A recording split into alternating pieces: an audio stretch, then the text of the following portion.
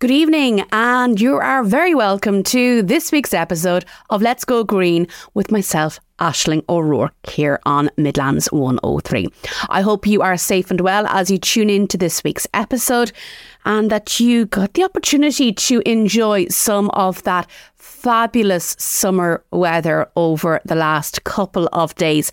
I do hope it's the sign of a nice summer, not overly warm, please. But I probably shouldn't be saying that out loud. I'm tempting fate now, haven't I?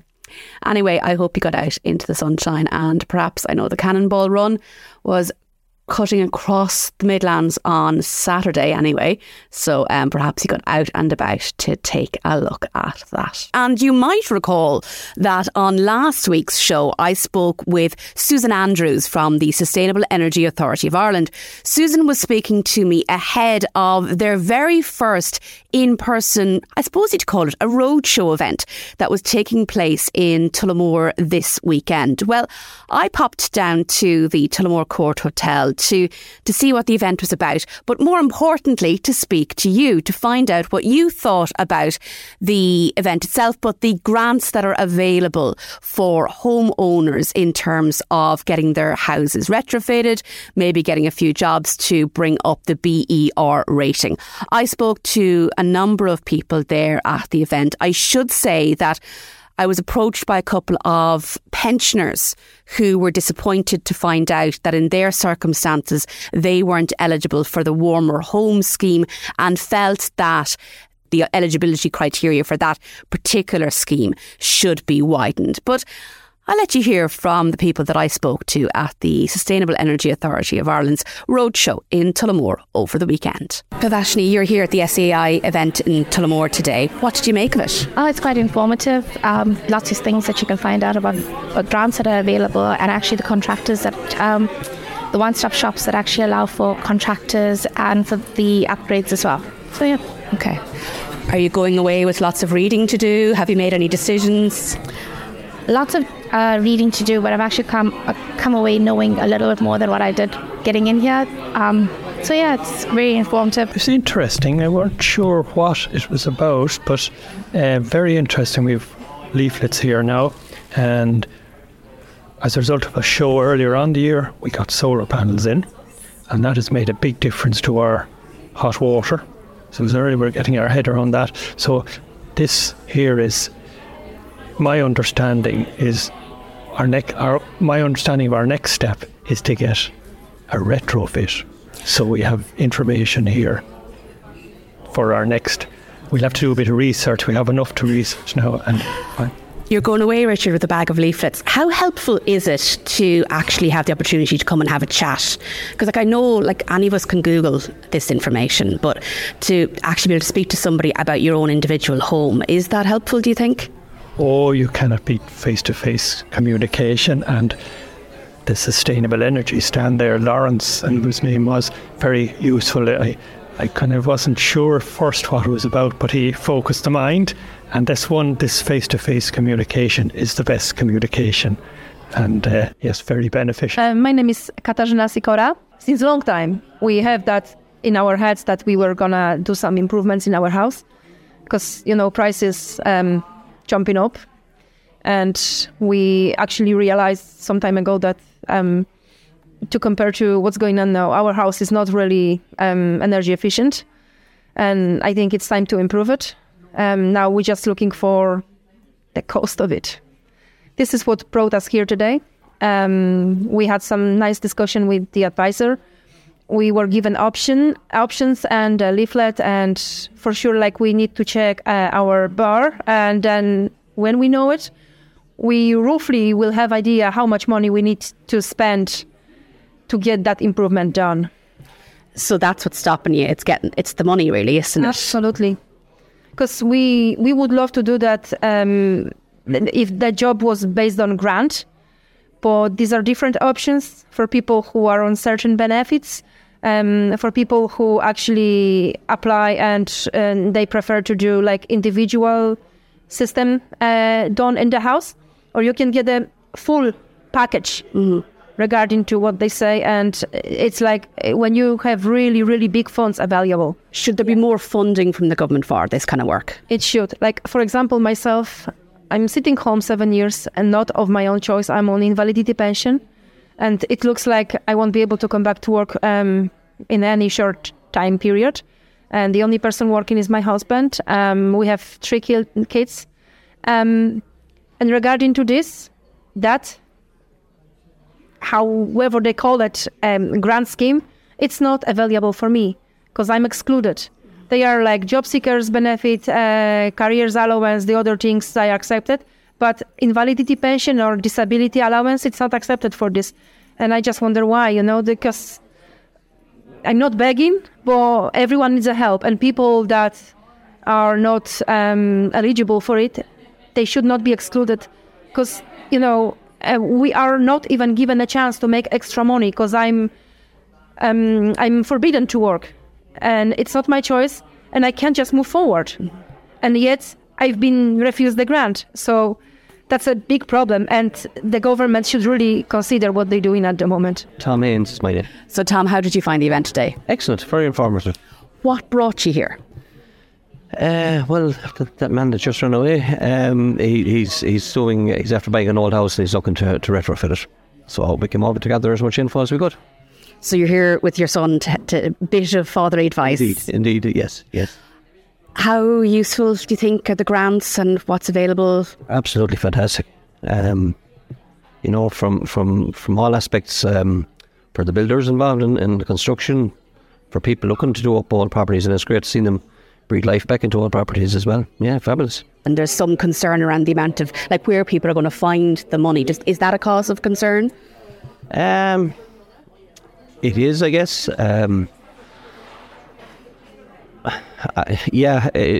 Some people will always be, unfortunately, restricted in what they can do. We all want to drive a Rolls Royce or a Tesla or whatever it be, but we have to sort of cut our cloth as well at the same time. So, but we have to try and do our bit as well too. We have to look after the planet as well. So every little bit helps. So what do you think? Should the government broaden the eligibility criteria for the Warmer Homes event? Are events like this of benefit to you? They do provide fantastic information, but, well, unfortunately, one thing that was not available on Saturday were the winning Euro Millions numbers. But look, sure, we'd all love those, wouldn't we? I'll be back after the break. Midlands 103. You're listening to Let's Go Green here on Midlands 103, and I hope you are safe and well as you tune into this week's episode. We're joined now by Michelle Murphy from Social Justice Ireland. Michelle, you're very welcome to the programme. Thank you very much, Aisling. Now, Michelle, you and our listeners heard that a piece of audio that I recorded with a selection of people at a recent SEAI event in Tullamore. And we were talking about grants, and people might wonder, well, this is an environmental show. Why do I have somebody on from Social Justice Ireland? What have they got to do with any of this? So, before we get into the conversation that was sparked off by this conversation I had with people recently through the show, what is the work of Social Justice Ireland? What is it that you guys do?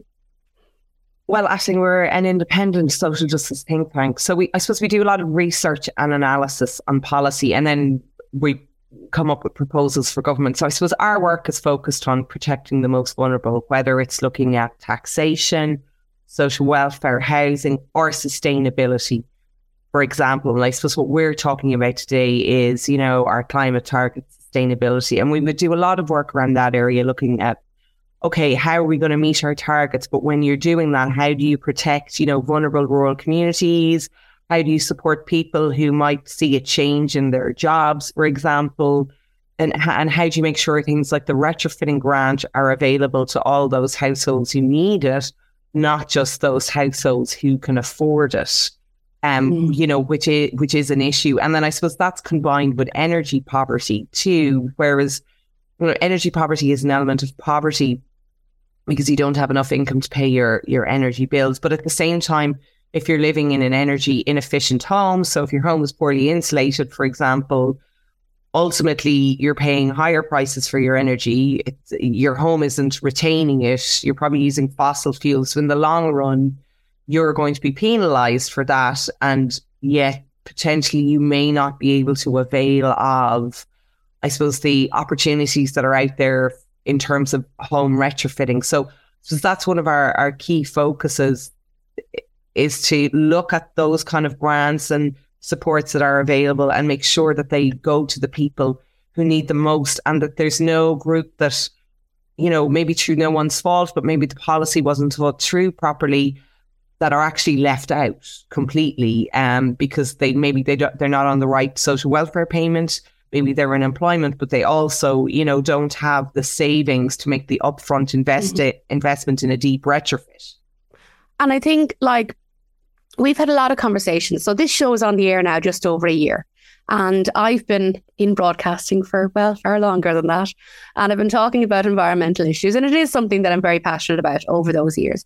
But the question that I've never been able to get an answer to really is this financial piece. Like I know myself in my own life, I am a homeowner. I have a small apartment, and my windows in my home are double glazed, but I have a balcony door that's single glazed. And I know that even though I have modern heating system that's, controlled by temperature and all of that, it's letting out an awful lot of money through my heat, and I know that every winter. But even to do that one job would cost a couple of €1,000. By the time you buy the windows, the frames, you get the plaster work repaired afterwards, the labour involved, all of that. And we're in a cost of living crisis. And even just that one job, it seems next to impossible to save up enough money to tackle that.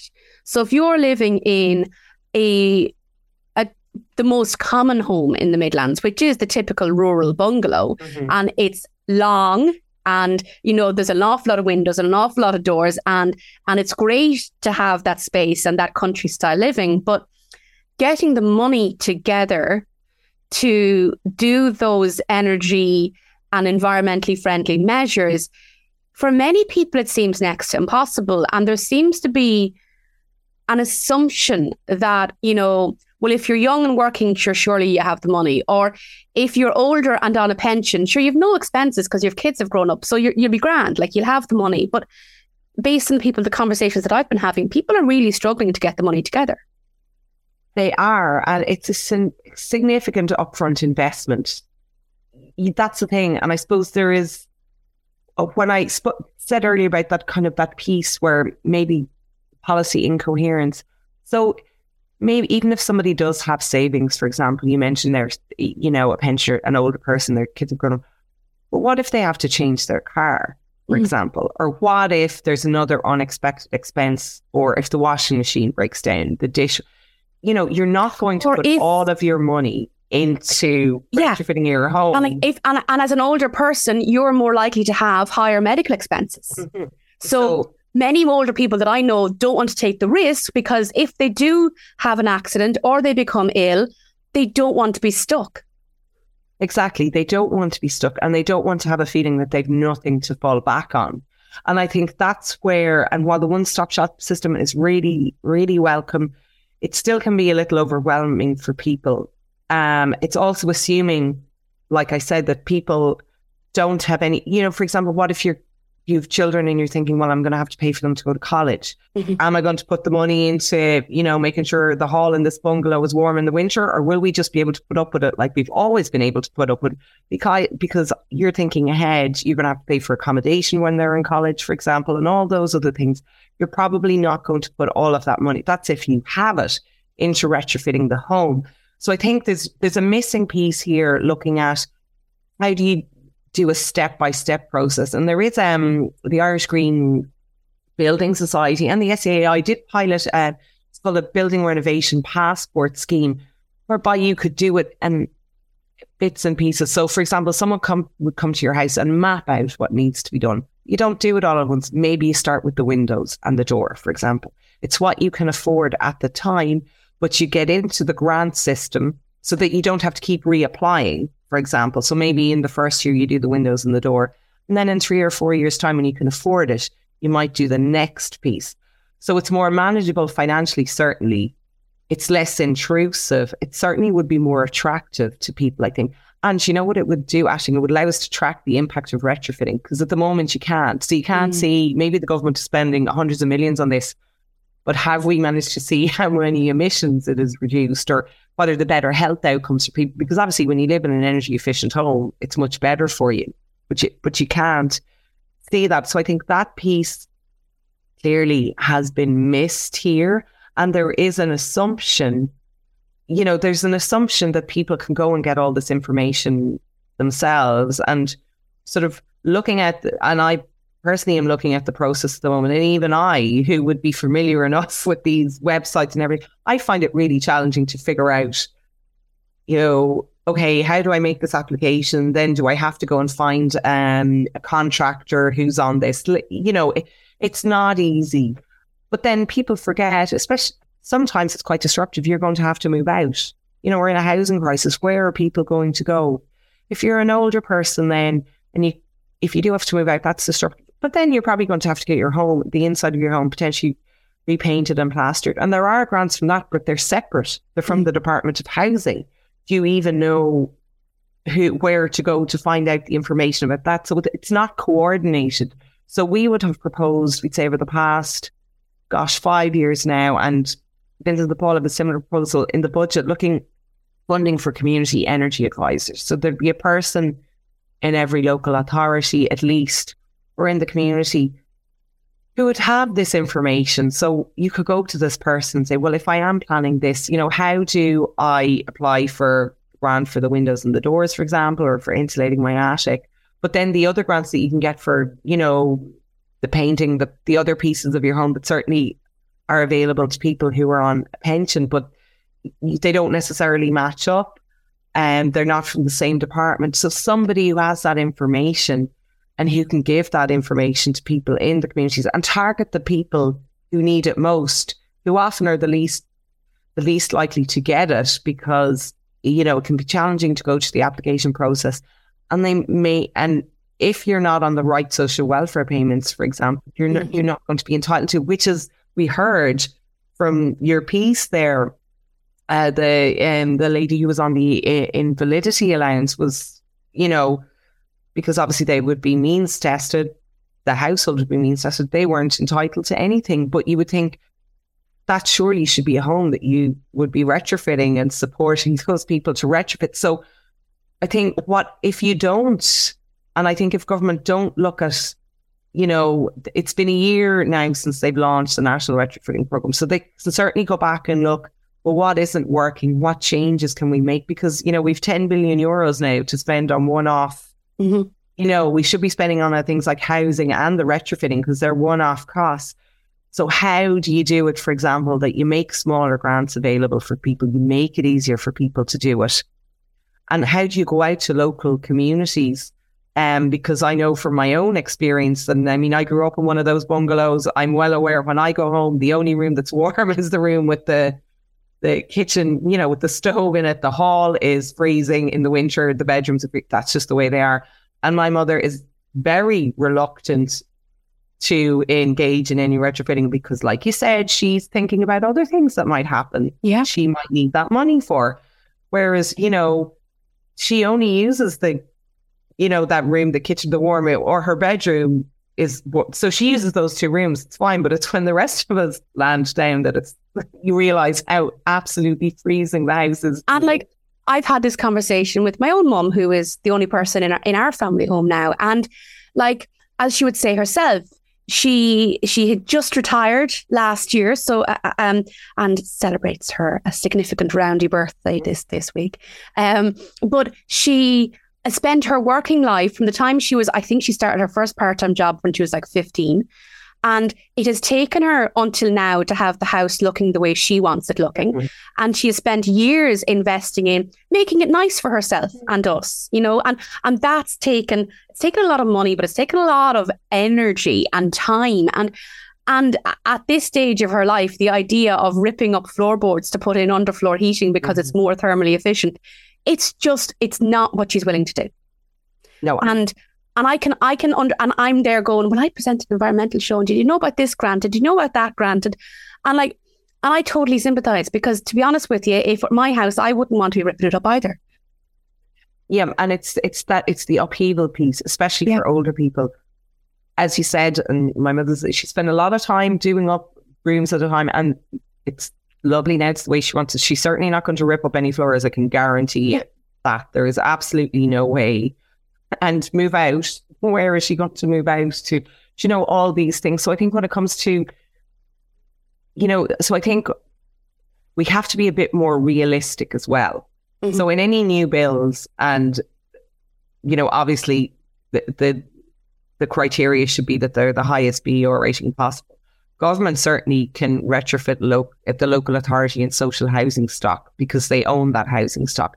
And the thing is, they can do that at scale. Local authorities can do that at scale. So the costs become less because they can do them all in one go. Whereas, when you're trying to do individual one-off housing, it's not really possible to do that. So you can't let the perfect be the enemy of the good. Yeah. I think in this regard, especially for certain cohorts of the population.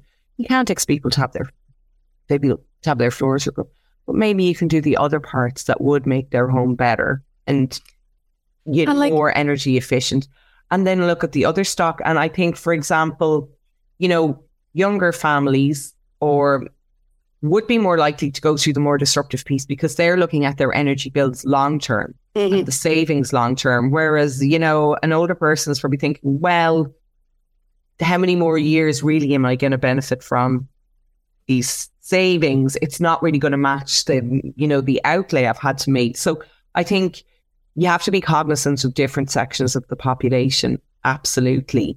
But certainly targeting the households you do need, and just make it a bit more manageable for people. And I really think now we're a year in. I mean, we have some really good civil servants in there, people. And if you just go and talk to communities, even listening to that Vox Pop, it should be really obvious.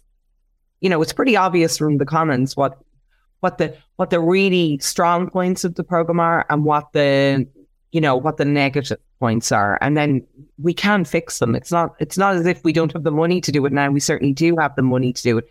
It's how you put in place, I suppose, the programs and the policies to do that. And I do think it really needs to be done at a community level as well, because if one person in the community gets the benefit, then obviously word gets out. And Michelle, now I know it was before our time, but there was a programme of rural electrification. Mm-hmm. And the cost of rural electrification and the cost of phone lines, how many landlines still exist where they're still paying the line rental fee? It was broken up over the lifetime of the expense. There was not this idea that you'd have to spend £50,000 back in the day to get electricity into your home. It was, the government took it over. It was on a community-wide basis. Yes, it took a number of years for it to reach every community, but it was done in that phased basis. And there's a part of me that thinks that maybe we've forgotten how to do things like that. I think we have, and we would have always proposed that this retrofitting be done kind of based on the lines of the Energy Sprong program in the Netherlands, where the state takes on the risk. And it's not like the state doesn't have the money. And what happens is, so the program is rolled out. In urban areas, it's rolled out at a faster scale. You would take, for example, what they've done over there is they take particular roads at a time, and they do because, that's economy of scale. If you look at Dublin, for example, or any town like terraced houses, you do all of them in one go, that kind of retrofitting people. And then in the energy bills, it's the same with the line rental. That's where the money is clawed back. So there isn't that huge upfront investment for people. Rather, you're paying it back over the lifetime of your bills, which I certainly think for a lot of people, there is talk of maybe credit union loans, etc. But debt is not attractive to a lot of people at the moment in a cost of living crisis. It really isn't. Not when mortgage or interest rates are continuing to rise because the ECB is using, that policy. And the recession is still fresh in our memories. And exactly. I don't know anyone who's willing to get into debt to do this work. I haven't met anyone yet who's willing to take a loan out. Willing to take, because it's risk. It's a risk that someone is not. But the state can take that risk, because for the start they can. You see, the state, I suppose, when when interest rates were zero or almost minus, that's when the state should have been out borrowing money on a 100-year bond, for example, to put into this. Now we're in a situation where interest rates are rising, but on the other hand, we have the latest data from the Department of Finance that we've at least 10 billion this year. It'll probably be 12 by the time the budget comes around in windfall revenue. So there you go. You have 10 to 12 billion. Obviously, a large proportion of that has to be allocated to building homes, but the other proportion should be allocated to the other big challenge we're facing, and it's not current expenditure, it's the energy issue. It's retrofitting. It's doing that at scale.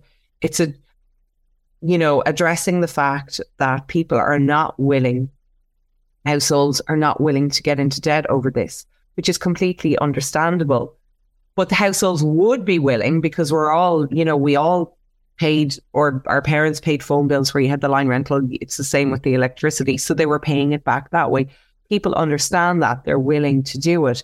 Because if you don't do that, what happens is it becomes, an upward transfer of resources to people who can afford it. We're all paying through carbon taxes the money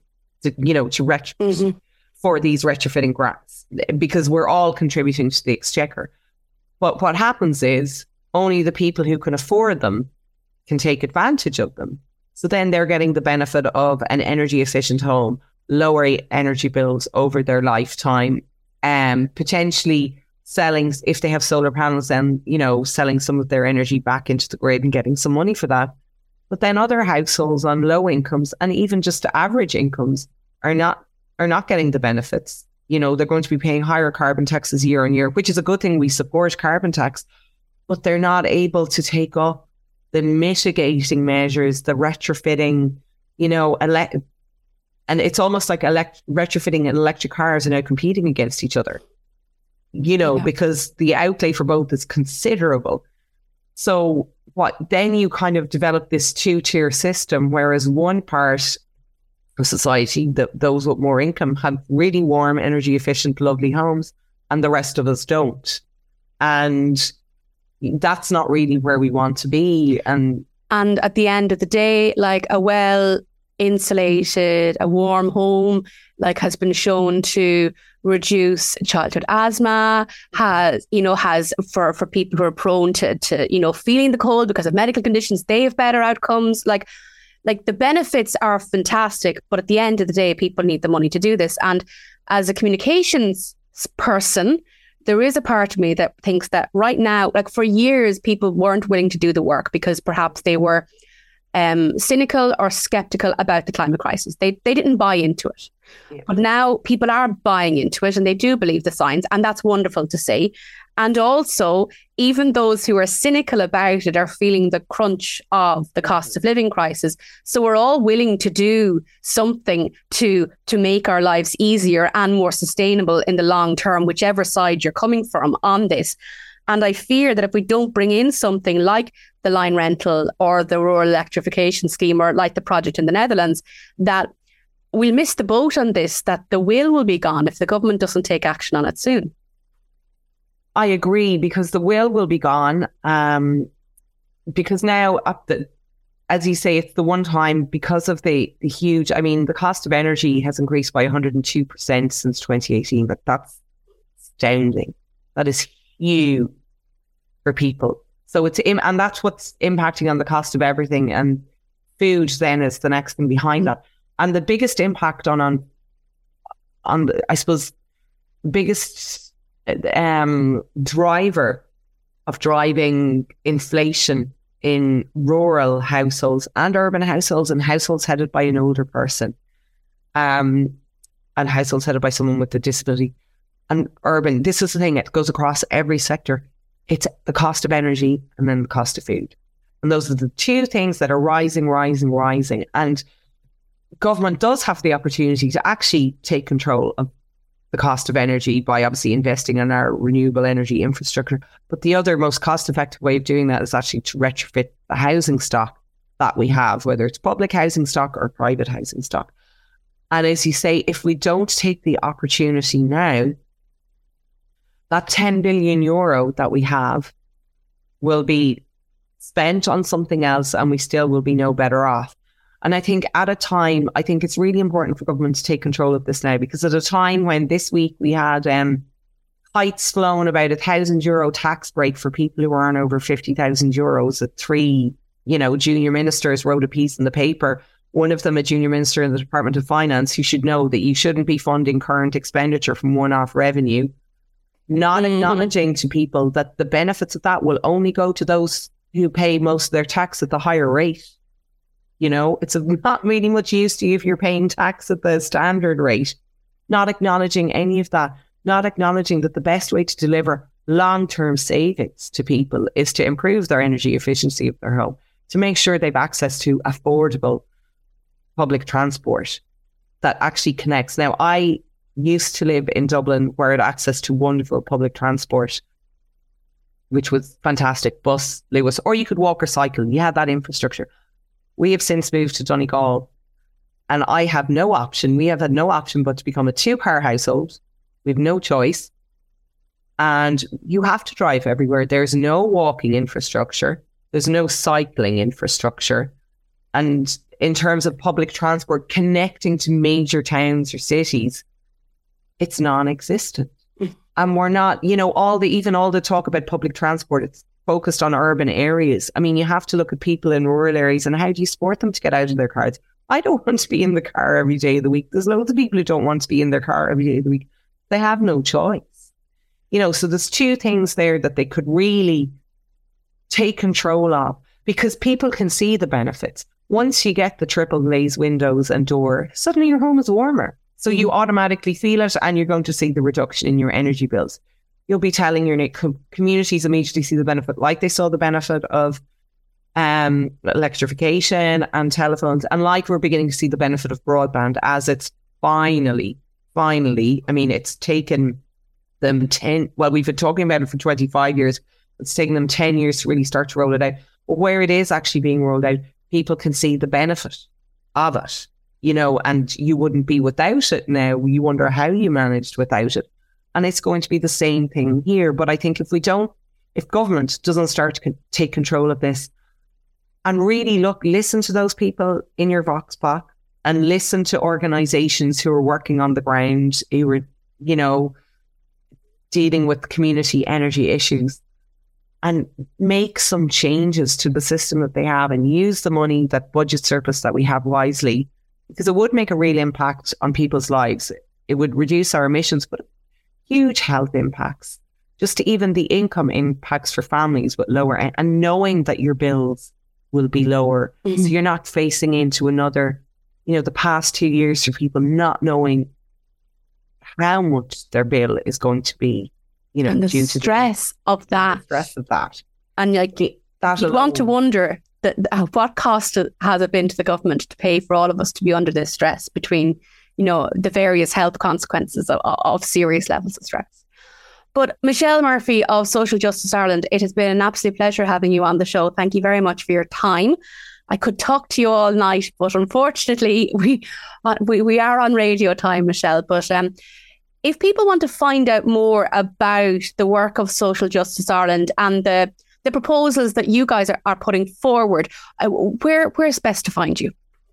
Socialjustice.ie, that's our website. Everything is there. It's all freely available to download. And actually, we were in the Oireachtas Committee on Environment and Climate Action this week, talking about energy poverty and these kind of issues. So you can go to their webpage and be able to look back on that. But everything's on our website, socialjustice.ie. We have a Facebook page, just Google Social Justice Ireland, and our Twitter account @SocialJusticeLive. So, and we're always delighted to hear from people as well. So you can contact us via our website with any issues or any ideas that you might have, in terms of retrofitting anything at all. We're always delighted to hear from people. Well, thank you very much for your time. We will be back after the break. Midlands 103. You're listening to Let's Go Green here on Midlands 103. And on this week's episode, we're joined now by Ryan Dolan. And Ryan is a member of the Midlands Fridays for the Future group. Ryan, you're very welcome to the programme. Hello, Aisling. Thanks for having me. So, Ryan, tell me a little bit about yourself. How did you get involved in Fridays for the Future? So I suppose, how did I get involved? It's a good question. So it kind of started in school through I'm into why now. I've forgotten all my subjects. CSPE. So my teacher at the time, she was very involved with the climate. Brought us down to a strike in town. It was run by Fridays for Future. This is pre-COVID now. Run by Fridays for Future and ran by, can't remember the name of the other organisation, but there was 2 organisations in it. At the time, I didn't get involved. I was kind of focusing on studies, that kind of thing. Then we skip on to 3rd year. I started getting involved with the Irish Second Level Students' Union. And through that, I started to network with people, get to know people. And that's when I got to know one of the members that's an organiser on a national level. And then I realised that the Midlands didn't have a Fridays for Future group. So then I took it on myself to kind of put together a Midlands Fridays for Future group. And to say that's been a success would be a very big overstatement. It's been very hard being in a rural area to try and create a group like this to have protests and things. So before we get on to the nitty gritty and why we're chatting to you today, Ryan, first things first, we may give your school a shout out. So where are you from and where do you go to school? Well, I'm actually from Roscommon, but I go to school in Athlone. I'm in Athlone Community College, and it's a lovely school, most supportive school to all I do. And and we're gonna adopt you into County Westmeath, into the Midlands here, Ryan, for the purposes of tonight's programme. And so you were inspired by, a number of your teachers, by the sounds of it, to get involved and to do something to try and contribute to efforts to raise awareness around the climate crisis. What was it about Fridays for the Future that connected with you?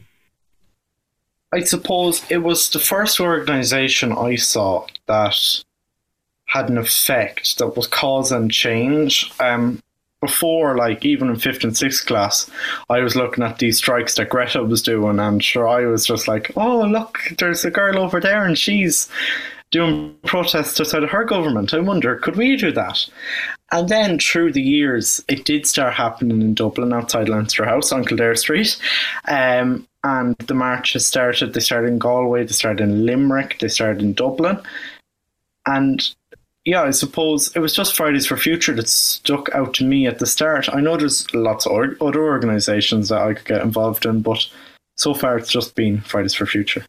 Now, you mentioned a couple of minutes ago that getting the group organised has been a real challenge. Tell me about that.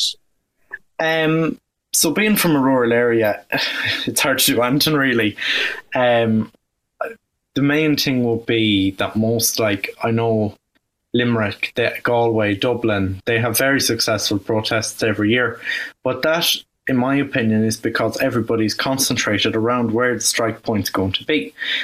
For us over here in Westmeath, Roscommon, Offaly, Longford, it's very hard because I myself find it hard to get to Athlone or Roscommon on any given day. If I didn't have the bus into school, my parents are working, it'd be very hard for me to get to these places. So public transport obviously is number one, but when you're doing a strike, you don't want to be using public transport. You don't want to be using transport at all. So it's kind of coming up with ways. Obviously, the group's been together for 2 years now. A couple of members involved. Some are coming in and out, but they're there. They're there to give in their opinions. We're trying to come up with ways that we can work on having a protest, but having it in a different way to what your normal protest is. Not having it in a big town. Maybe having it online. There's a lot of possibilities, but we're putting a plan together. And do you need help? What would make this achievable for you? Do you need more people involved? It's about getting more people involved. That's exactly it. And even we have our social media pages. It's the same people that keep coming up. Obviously, we get a follower every so often. We don't post that much on it anymore because obviously we're working behind the scenes now. But they will become back up and running in the next month or two because obviously we've our new protest date and we're getting fixed to try and do something for the new protest date. But still, it's about getting more people involved, more people to help out. We're obviously trying to get as many counties as we can involved, but it's about finding the people that want to be involved. Well, Ryan, if people do want to get involved, how do they get in contact with you? Well, they can DM us on Instagram. That's probably the best way. Our handle is just FFF_Midlands. That's the best way. DM us on Instagram. FFF_Midlands. Yeah. We'll send you now a follow and share your details there. Well, Ryan Dolan of the Midlands version of Fridays for the Future. I do hope the organisation proves successful. And look, it's all about bringing awareness to it. So if you're in the Midlands and you want to get involved in taking some action around the climate crisis and joining a community of interested people, take a look at the Instagram page FFF_Midlands. Ryan Dolan, thank you very much for your time. Thanks very much, Aisling. Midlands 103. You're listening to Let's Go Green here on Midlands 103 with myself, Aisling O'Rourke, and I'm afraid I'm right out of time for this week's episode. Just a reminder that if you'd like to join me on an episode of Let's Go Green, or even just let me know of something happening in the Midlands or a topic that you'd like me to discuss here on the show each and every week, please do get in contact with me. Go on to midlands103.com, click on the on-air team, look for my name, Aisling O'Rourke. There you'll find out a little bit about me, and there's a handy click here button to send me an email directly, and I promise I read every single message and I appreciate you getting in contact. Don't forget, if you're listening to us on FM this Monday evening, you can always listen on your preferred podcast platform, whether that be Apple, Google, or indeed Spotify podcasts. We'll be there whenever suits you. We will not have a show next week because next week, it's hard to believe it, we're at this time of the year already, but next Monday night is the June bank holiday. So I will be taking a well-earned day off. I hope to be enjoying some nice weather, fingers crossed. And I really shouldn't be saying this out loud because I'm definitely tempting fate now, haven't I? But hopefully we'll have a nice, relaxing, long weekend and I'll be back to you in 2 weeks' time. Between now and then, take care, stay safe, and remember to stay tuned to Let's Go Green. Midlands 103.